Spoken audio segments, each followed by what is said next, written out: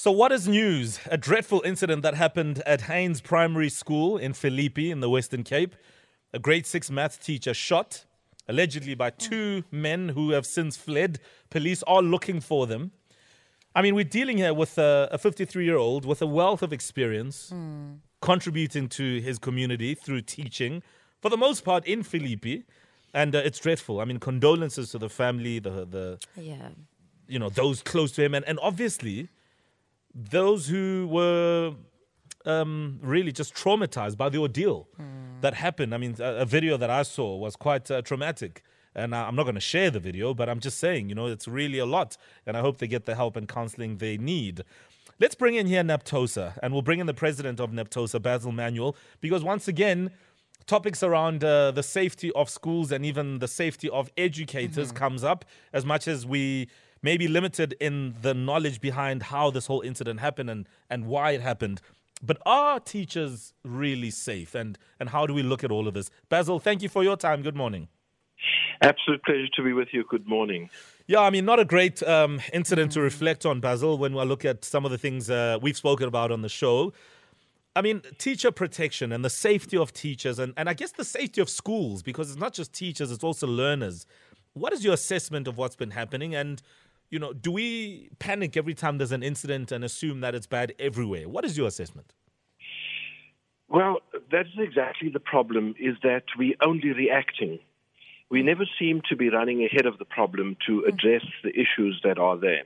And of course, yes, let's make a distinction between what we euphemistically term the hard-to-teach at schools, the schools in areas that are known for violence, the schools in areas that are known for flare-ups of gang activity and the like, and other schools that are outside of such boundaries. So it's obviously not all schools. However, if you look at the particular school involved, had security, had fencing, had other types of security measures in place, and yet this was still so easy.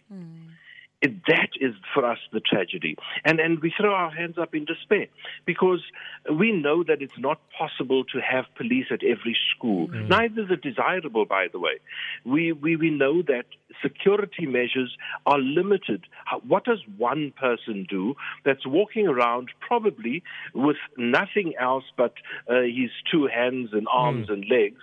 And because we don't want weapons at school, what does he do against two armed men? And this is where the tragedy lies. We are at wit's end. We've had many discussions, and let me be fair to the Department of Education as well. They, too, have engaged us about safety measures and greater safety. However, it boils down to communities. It boils down to the small things that we take for granted, that schools must be part of the community and the community must protect the school. If that doesn't happen, then we are at a loss. And this poor family that has lost a loved one, that traumatized school, not only the family, the teachers, the children. Imagine children witnessing something like that. That, for us, are the things that we are picking up today and we've picked up yesterday, and we will have to spend hours on that. But there's no ready solution, unfortunately.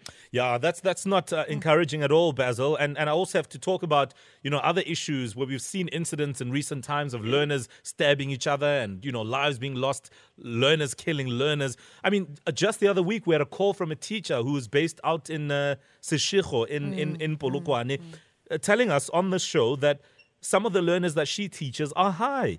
I mean, how are we dealing with these sort of issues of the violence and the sense of criminality and even learners who have been up to no good, coming back into the system, etc.? We've done a number of things, and one of the things that we've engaged the department on recently is to have a relook at the fact that no schools, and I'm talking about the ordinary schools, not your mink and manure crowd, no ordinary schools, and I know not every child's life can be intervened in, but if we save 10 children out of 100, we've changed a whole generation. And this is where one of our problems lies. We see problems, but the ordinary teacher's teaching mathematics, is teaching whatever else.